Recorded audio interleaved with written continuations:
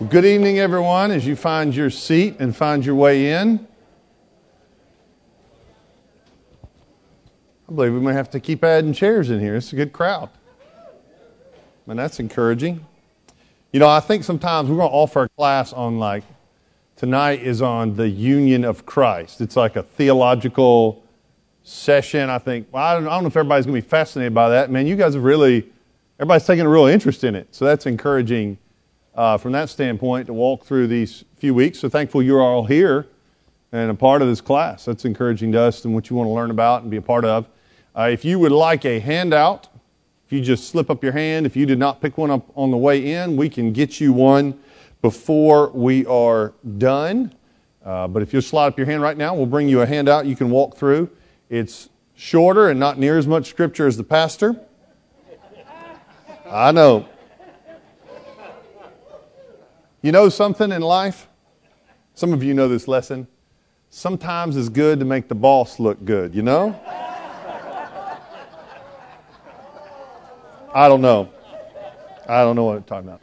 So let's take a minute, and before we jump in and spend a minute praying, I'd like to just take a moment and pray. I'll just read one short verse for you to listen to. One of the things, just hopefully in your reading plan, as you're spending time in the Word, one of the things I'd encourage you to do, I was talking to somebody today, they called me and said, hey, what do you do for personal devotions? They said, I want to grow deeper in the Lord. I was talking about reading the Bible. And, you know, one of the things I encouraged them to do was, you know, for a long time I would think about reading my Bible and then prayer is like separate activities. And you would read your Bible and then you would have your prayer list and then you would pray. While you do, I think it's a great idea to have a prayer list, I would encourage you to think of prayer as a piece of reading your Bible. And in a lot of ways, when you're having your time with the Lord every day, the Lord is speaking to you through His Word. You should speak back to Him through prayer. It's a conversation happening as you're reading your Bible. So just something to encourage you with as you're reading. You know, if you're reading a Bible reading plan and you're maybe reading 3 or 4 chapters a day, one of the things that Donald Whitney says is read big and meditate small. So at some portion in your reading, if you're reading several chapters, I'd encourage you to stop on a few verses or spend a little extra time by some scripture. And then sometimes, maybe in the middle of your quiet time, reading the Word, you look at something and you spend 2 or 3 minutes just praying to the Lord about what's been revealed in His Word. That's a lot of, maybe you sit there and you're like, I just read my Bible, I check that reading plan, and I walk into my day. And if somebody asked me an hour later what I got out of that, I'd have no idea what to say, right? That's an easy temptation to get into. And so what I'd encourage you to do is make sure you're praying as you're reading. And so as the Lord convicts or walks you through stuff, take a moment, pause, and then pray to the Lord as you're reading His Word. And in a lot of ways, that enriches your prayer life because you'll end up praying for things you would have never thought to pray for before. Because it's easy to, as Donald Whitney says, pray the same old things about the same old things. But the Bible helps you pray new things about different things. So all that to say, I want to read one verse. And Psalm 27 talks a lot about waiting on the Lord. And the last verse says, wait for the Lord. Be strong. Let your heart take courage. Wait for the Lord. There's a lot of biblical principles that are like a thread that go throughout the whole entire Bible. Waiting is a Christian activity, right? We wait. I mean, just in general, we're all waiting for the return of Christ. We're all waiting to be glorified in the end. Our whole life is set up as a waiting period to be delivered. The entire story of the Exodus, where they're exiled out, waiting to make it to the promised land, that's an analogy of our entire lives. Exiled out, waiting to make it to the promised land. Saying all of that, as Christians, we wait well. And so I just want to take a moment and allow this word to think. And maybe as right now as you're looking in your life and stuff going on, and you're impatient, you're frustrated, take a moment and pray. And maybe right now, whatever circumstance you're in, I imagine that in some place in your life, this word speaks to you. Let me read it one more time. Wait for the Lord. Be strong. Let your heart take courage and wait for the Lord. Let's take a moment in prayer. Maybe it's a matter of something going on in your life. I want you to lift that up to the Lord tonight, and then I'll close us out in a moment. Let's pray.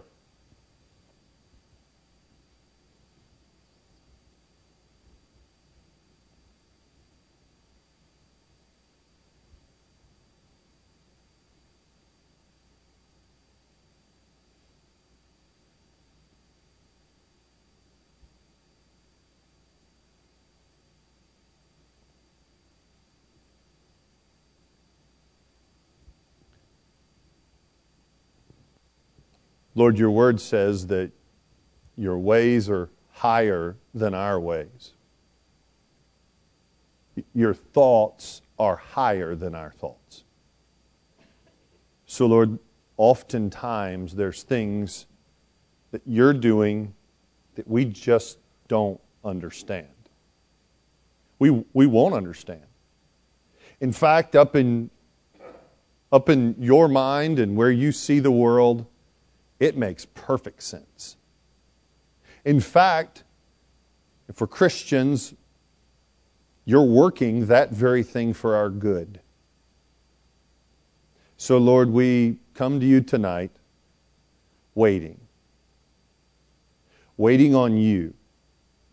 Lord, asking that you would help us to try to not fix it ourselves beyond what the means you've given us.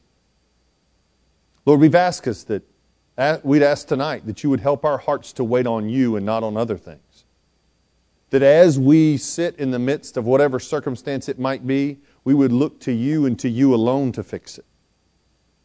So, Lord, I pray tonight as we wait and look to you, Lord, I pray for hearts that are weak, that they might be made strong.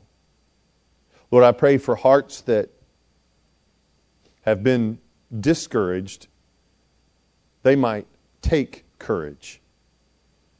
Because, Lord, we live as a bold people, not because of anything we do or even things we see, because of our trust in you.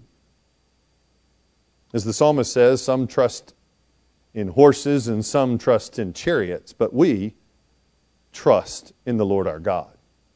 So, Lord, we look to you tonight, above all things in our life, to be working, and we trust you. We ask you to carry us as we long for the day when all waiting is over and we are with you. Pray all these things in Christ's name. Amen.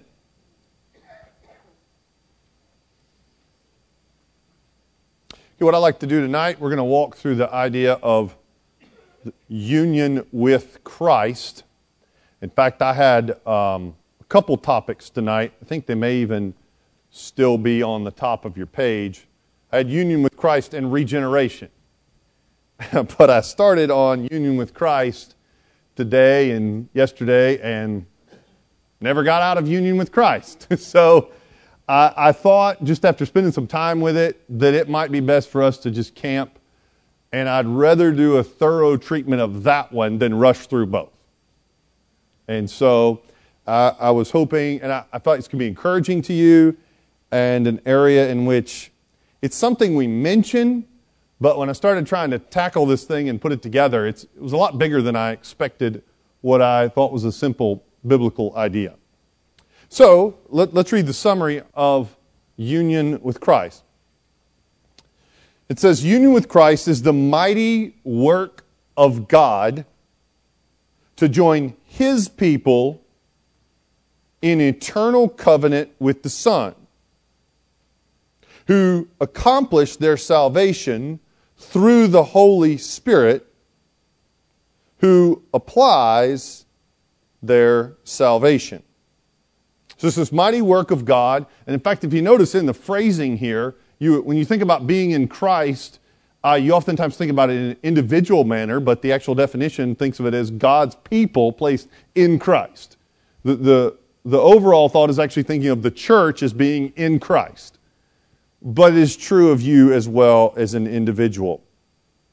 So let's walk through some major affirmations to start with. First, let's speak about the identification with Christ.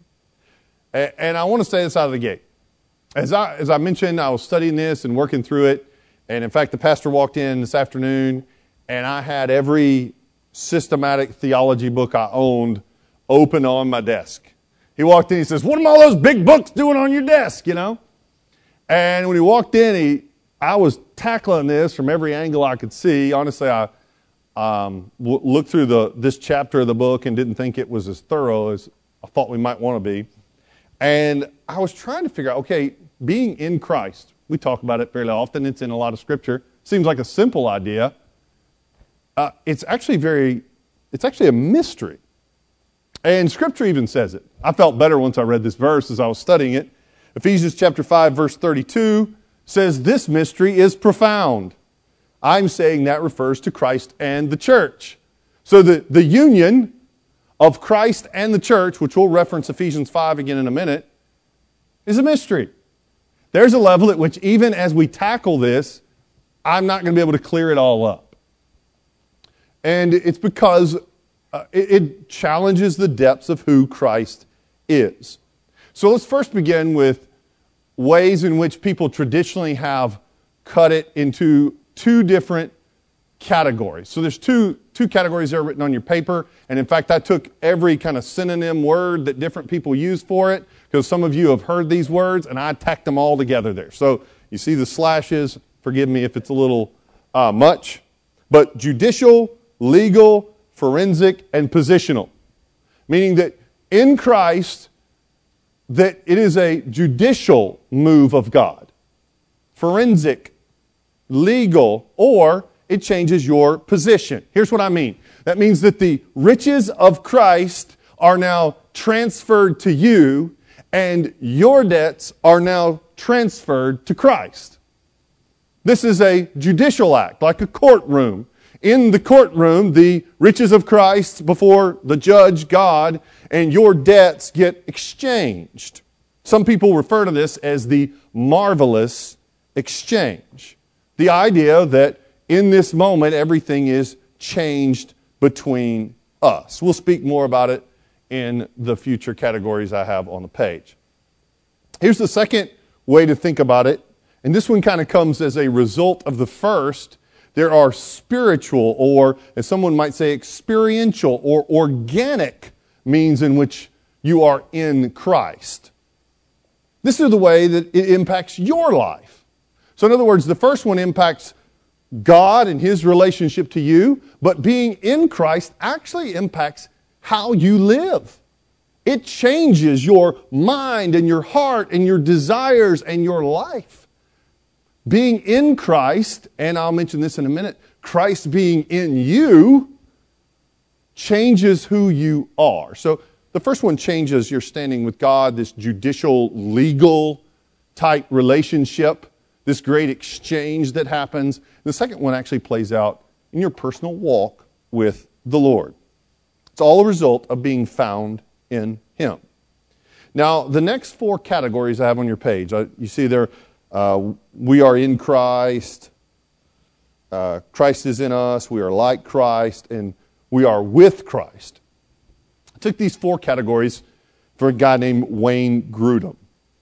He defines it like this. He says, union with Christ is a phrase used to summarize several different relationships between believers and Christ, through which Christians receive every benefit of salvation.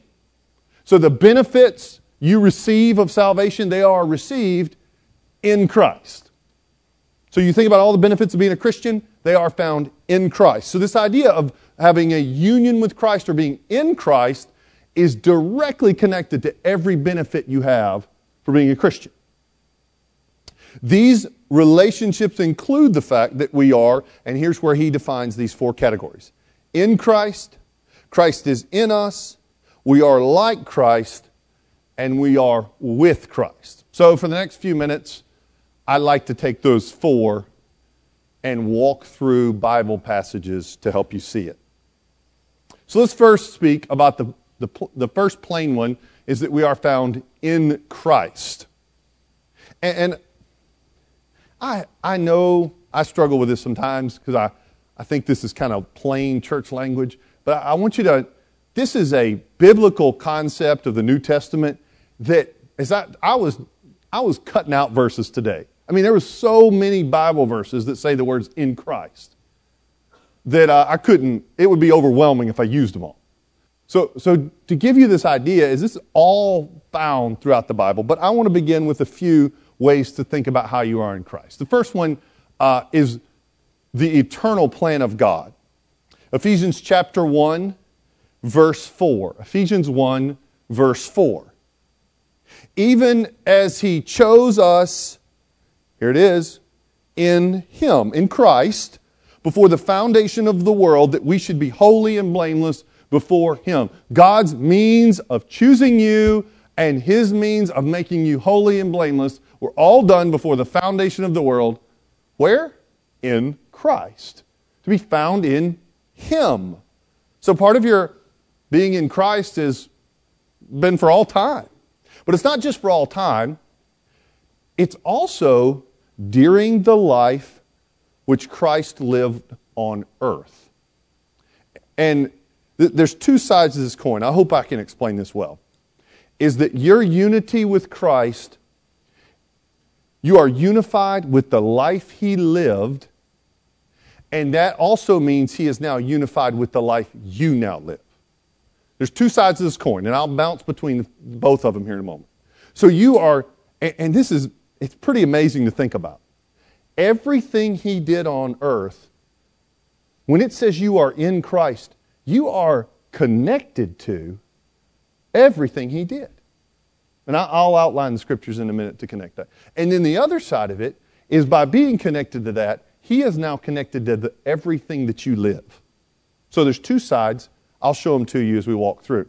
So whatever Christ did, it now connects to you. So Romans 5:19 speaks about how one man's obedience, because of his life, his obedience, now many will be made righteous. And I'll read some scripture here in a minute. So I'm just giving you some verses now. 2 Corinthians 5:21. This speaks about the great exchange. He who knew no sin became sin for us so that we might become the righteousness of God. It's this exchange that you see happening, right? So all this is found, this trading is because you are in Christ. Now let's start unpacking some scriptures. I never looked at these quite like I had today about being in Christ. Galatians 2:20. Many of you know this verse. If you couldn't quote it, you'll know it when I say it. For I have been crucified with Christ. Do you see the being in Christ there that I mentioned? I have been, not that Christ was crucified for me. I have been crucified. I am in Christ. So in that very moment, I am identifying with Him. It is no longer I who live, but Christ, and we're going to get to this in a minute, the other side of it, Christ who now lives in me. So both I was in Christ and Christ in me. 1 Peter 2:24, He Himself bore our sins on that tree. He had my sin on that tree. So here's what I want you to see. When it says I was in Christ, everything Christ did, I am now in. In other words, when He has the righteous life, I now have that. You are now in that. So the life He lived 2,000 years ago, that's what you now carry. And not only do you carry the fact He lived that life, but you carry the fact that He died on that cross. In fact, baptism is a major picture of this. We are Hickory Grove Baptist Church, right? So we talk about baptism, but baptism shows the picture of being found in Christ. So if you have your Bibles, turn to Romans chapter 6. Romans chapter 6. Sorry, I'm going to pause longer on some passages, and then I'm going to mention stuff quickly. I'm going to spend a moment on Romans 6. Because I want you to hear the language of Romans 6. Now think about it. I mentioned earlier, the righteousness of Christ. If I'm found in His righteousness, His life is now mine. When He died on the cross, I now am in Christ on the cross. Now the entire rest of His life plays out in Romans 6. Start with verse 3. Look at it with me.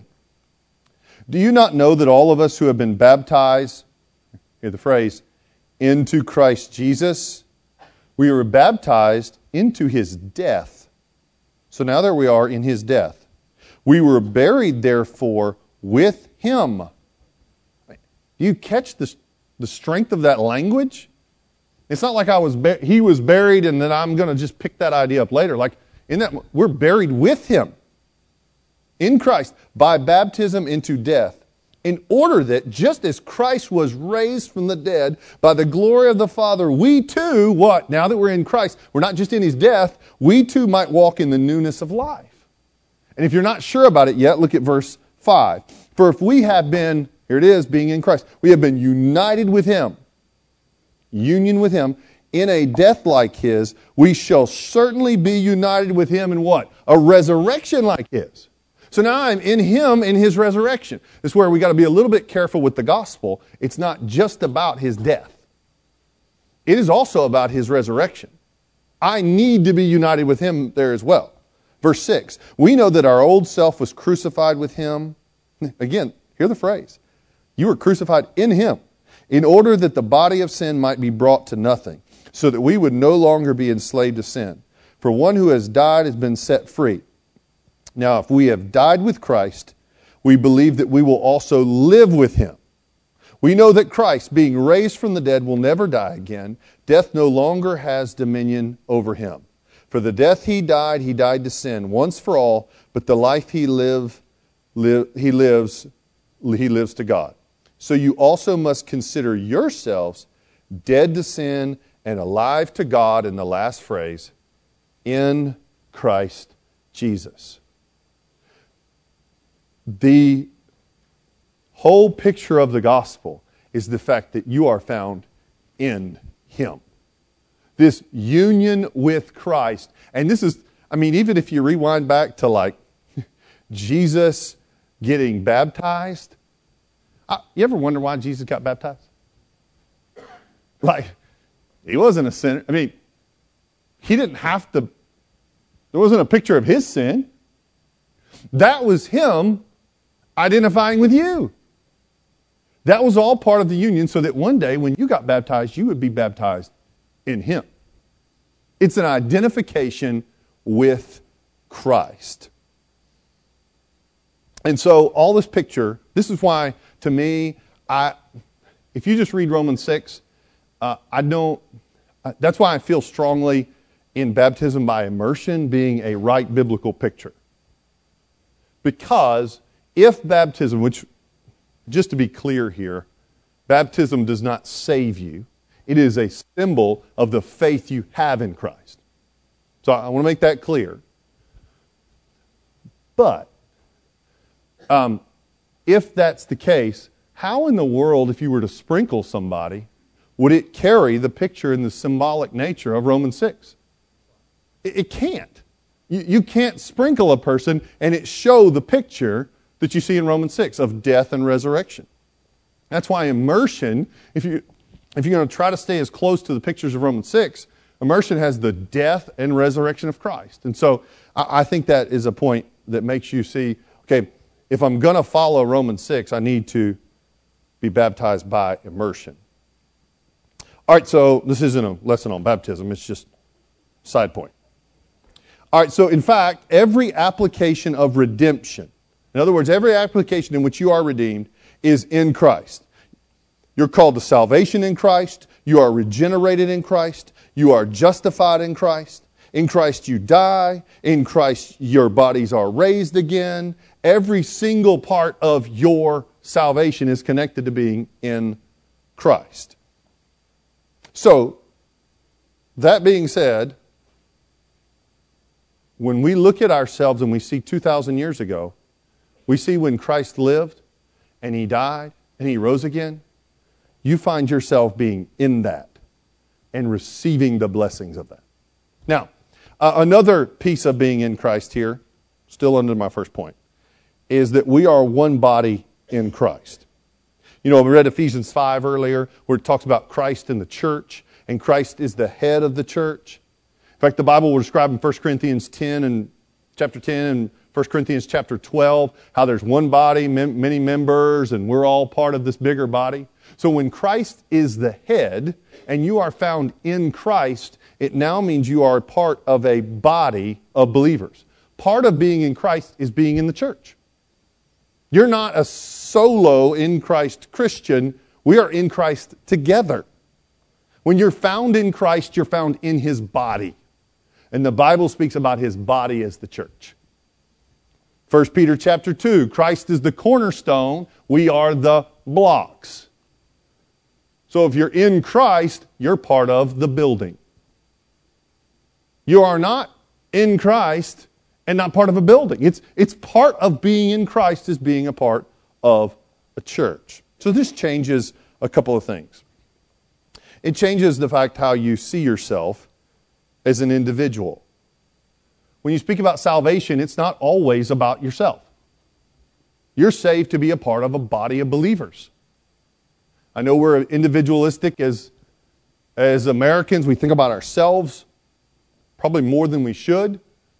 But in response, we are a part of a body of believers.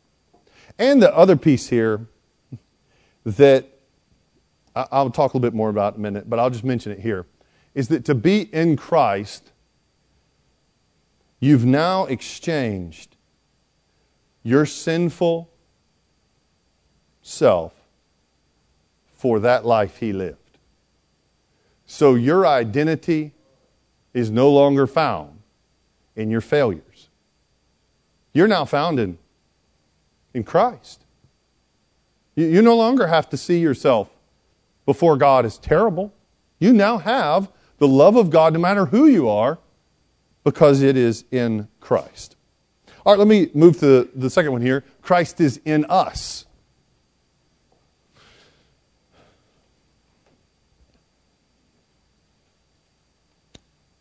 John 15:5. You know John 15, the vine, the branches. Jesus says, I am the vine, you are the branches. Whoever abides in me. Hear it again? I can just go to all kinds of places in the Bible. Abides in Christ. Whoever abides in me. And listen to the reverse here. I in him. He it is that bears much fruit. So in other words, it's not just that you are in Christ. Christ is now in you. As you walk around, Christ is in you. In fact, the life you live, as Galatians 2 said, I have been crucified with Christ. It is no longer I who live, but who? Christ in me. He lives in me, through me. I don't have to do this thing on my own. I have Christ living in me. This should be encouraging today. Whatever battle you feel, is this not like you're fighting this thing on your own. You have Christ. And I'm not just saying some sort of like mythical concept. I'm saying a biblical idea. He actually lives in you. It's a changing way of seeing the world. I'll talk more about that at the end as I pull out a little bit of application. Here's the third one. We are like Christ. So this is the idea of imitation. 1 John 2, verse 6. So if we are in Christ, He is in us. 1 John 2, 6 says, whoever says he abides in Him, right, again, there was the same phrase, ought to walk in the same way in which He walked. If you are in Him, He is in you, you will imitate Him. And in fact, this is where we share in His sufferings, Philippians 3, so that we might share in His glory. This is where you imitate Christ as Christ loved the church. Husbands, love your wives. Philippians 2, as Christ humbled himself, you humble yourself. By being in Christ, you imitate him. In fact, it's more than just imitating. We are becoming like him. 2 Corinthians 3:18, and we all, 2 Corinthians 3:18, and we all with unveiled face, beholding the glory of the Lord, are being transformed into the same image from one degree of glory to another. So it's not just that you're imitating him, you're being transformed into his image. You are being returned to the original image of God placed in you. It's a glorious thing that Christ is now in you and you are imitating, you are becoming like him. Okay, here's the last one and then we'll get to some practical implications. We are with Christ. This is the idea of his presence with you. The Bible says, where 2 or 3 are gathered, there I am. We can rewind the pastor a couple Sundays ago, Matthew 28, sins on the Great Commission. The very end of it all, if he says, go baptize, making disciples, he says, lo, I'll be with you always to the very end of the age. I am with you, right? So this goes back to what I was talking about earlier, is that God with us. This is something, this is a good moment for us to stop and think in a Trinitarian fashion. We don't talk enough like this, I don't think. We don't speak enough about God the Father, Son, and Holy Spirit and thinking of them acting in a Trinitarian manner. And so when we speak about Christ with us or even Christ in us, we need to think about the triune personality indwelling the believer. In fact, since the Father and the Son are one, it's not that Christ is in us, but the Father is there as well. But the one who makes this happen is the Spirit. As the Spirit is the one effecting this or making it happen, Christ and the Father, the triune God, is dwelling in us. So don't just always think in terms of just one, but think about the Trinity, all three. All right, so there's the basic idea. I kept holding myself back because I want to bring some application here in a moment. Let's first talk about major errors to avoid. The first one is it says, neglecting the intimate union that believers enjoy with the triune God through union with Christ. We talk a lot about things that should encourage you in difficult times in your walk with the Lord. We probably don't say it enough that the fact that the triune God dwells inside of you should be of great encouragement, whatever you're going through. In other words, to say to you, hey, I know right now it's difficult, but Christ is in you, walking with you. To say, I know that right now tomorrow is going to be real hard. I mean, even just think about, let's say tomorrow is real hard. Think, the Holy Spirit is going to be there comforting you, walking with you tomorrow. That's encouraging to think about. And we don't think enough about the indwelling presence of God in us as believers. And I think that's one of the dangers or errors, is that we minimize the impact of just having Christ in us. And so if I were to encourage you today, don't overlook the indwelling personal God. Here's a second one here. Overemphasizing our union with Christ as a mystical intimacy. Okay, what does that mean? It means, this is the danger a little bit, and I was trying to watch my wording to make sure I said it right, is that we said we are in Christ and Christ is in us, but we are not Christ. We're never going to say, I am Christ. In fact, even as I become more and more like Christ, it doesn't mean that I'm going to become Christ. In fact, and I thought this was great. I was reading in Grudem, and this is what he said. He said, the more we become like Christ, the more we truly become ourselves. I think it's the more ourselves, I can't read. All right. The more we become like Christ, the more truly ourselves we become. I think that's how I wrote it. That didn't make sense. So here's what I mean, is that God made you in His image, and sin has distorted that. And since sin has stepped in, you're not the self God made you to be. And that the more you become like Christ, it's not that you become a copycat of who He is. And in fact, it's not that it erases like the differences in us. You know, that's one of the dangers. You say, well, does that mean it removes different, genders and personalities and races and cultures? No. It doesn't take any of those differences away. In fact, it makes you into who you really should have been to start with. So this isn't like becoming like Christ, you're becoming like this copycat thing. It actually is restoring you to be who you really should have been to start with. So it's not so it ought to be encouraging to you to how unique the Lord has made you. So let's speak about enacting the doctrine.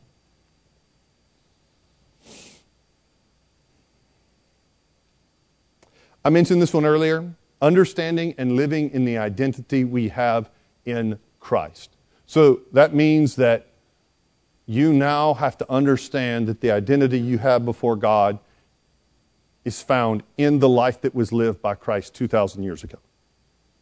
That's when He looks at you, He looks at the holiness and the righteousness of Christ. And so that's the identity that you have now taken on.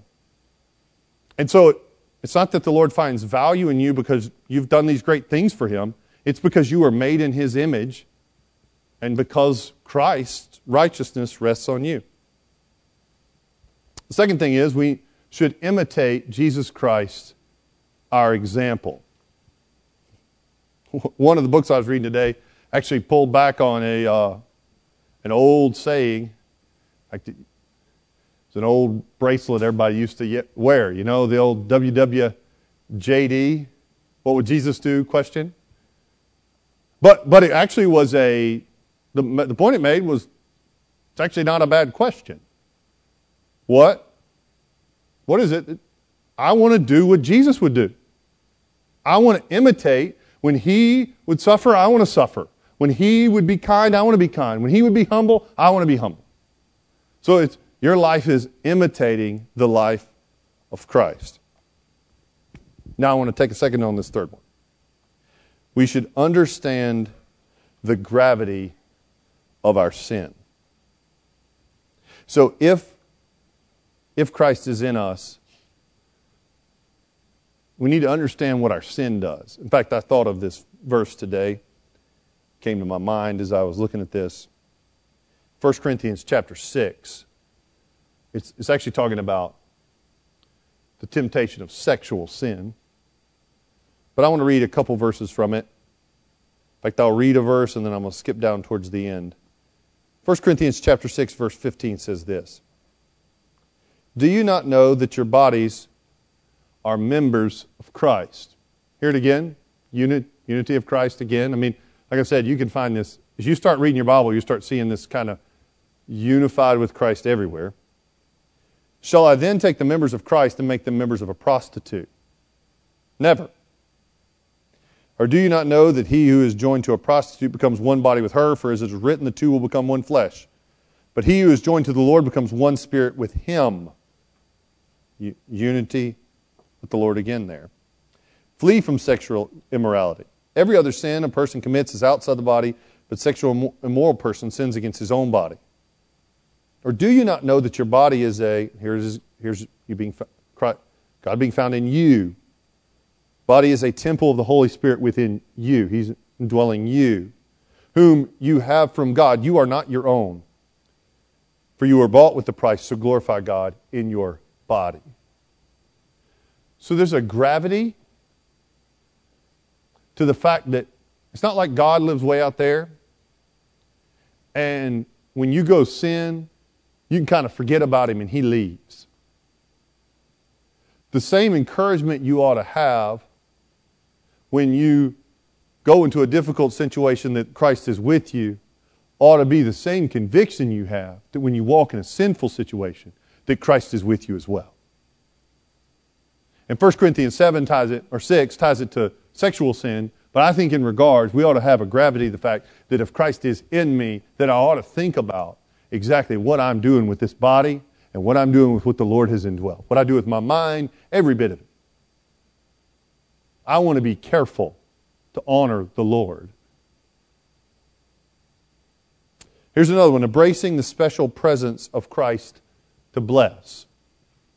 Being in Christ, we talked about this earlier, every blessing of salvation comes through being found in Christ. And then the last one I think would be a good one for us to come to a conclusion on is living our whole life in coram Deo, or before God, in the presence of God. Living our whole life in the presence of God. If Christ is in you, Christ is with you, living your whole life before God. Now I want to take a moment in prayer, a little bit of extra time in prayer as we conclude. We're going to have a business meeting in a moment, but I do want to spend a moment in prayer. This might just be a moment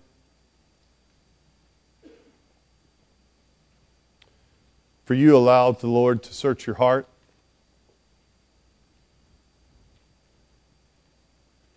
The Bible says that everything we do or think is laid bare before the Lord. You might think that whatever sinful thought or heart or attitude you have going on upstairs, you may not have told your spouse or your friend or somebody else around you. You might think nobody else knows, and maybe there's not another soul that knows what's in your mind or around you. But God knows. In particular, if you're a Christian, He is with you. He's watching up close. And so, I don't know what kind of conviction that might bring to your heart. The beauty of it is that when you feel conviction, you're not alone. In Christ, you can now walk away from that sin. You don't just feel conviction and feel bad, and it's like I gotta go fight harder myself. I've got Christ now to help me fight. I've been crucified with Christ. It's not the life I live. It's the life that Christ lives in me. So now what you have to do is confess whatever is not pleasing to the Lord, and then say, Lord, I need your help. You live in me. Lean on the indwelling presence of the Lord to change your heart and your desires and how you live. So I'd like to take just a moment, if you'll bow your head, close your eyes, a moment of reflection and prayer before the Lord, just to examine your heart tonight. As you live your life before the presence of God, is it pleasing to Him? If not, what do you need to confess to Him tonight? And then ask for His power and strength to walk away from.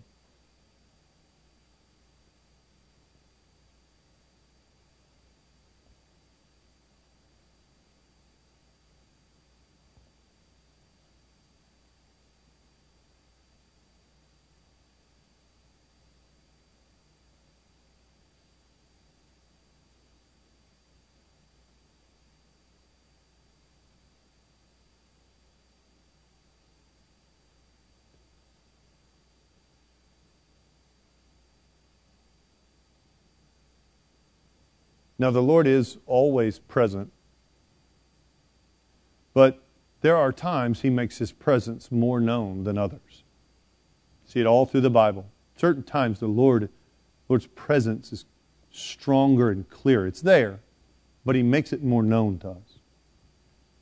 Maybe now's the time, if you're struggling or you're walking through your day, You feel like you've been alone.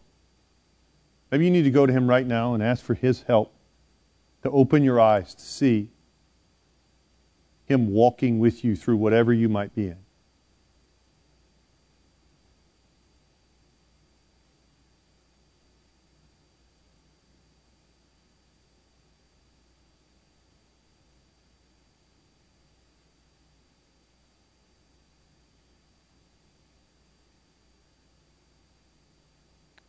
The last thing I'd like for you to do is maybe a moment ago you thought of the terrible sin you had, and man, it doesn't feel real good. Conviction of the Lord's laid on your heart. You know it's not pleasing to Him, or maybe it's you know of something in your past and you feel unworthy. I want you to take a moment and meditate on being found in Christ. And how when God looks down on you, He doesn't see the life you've lived here. He sees the life Christ lived. And now He has exchanged your debts for Christ's righteousness.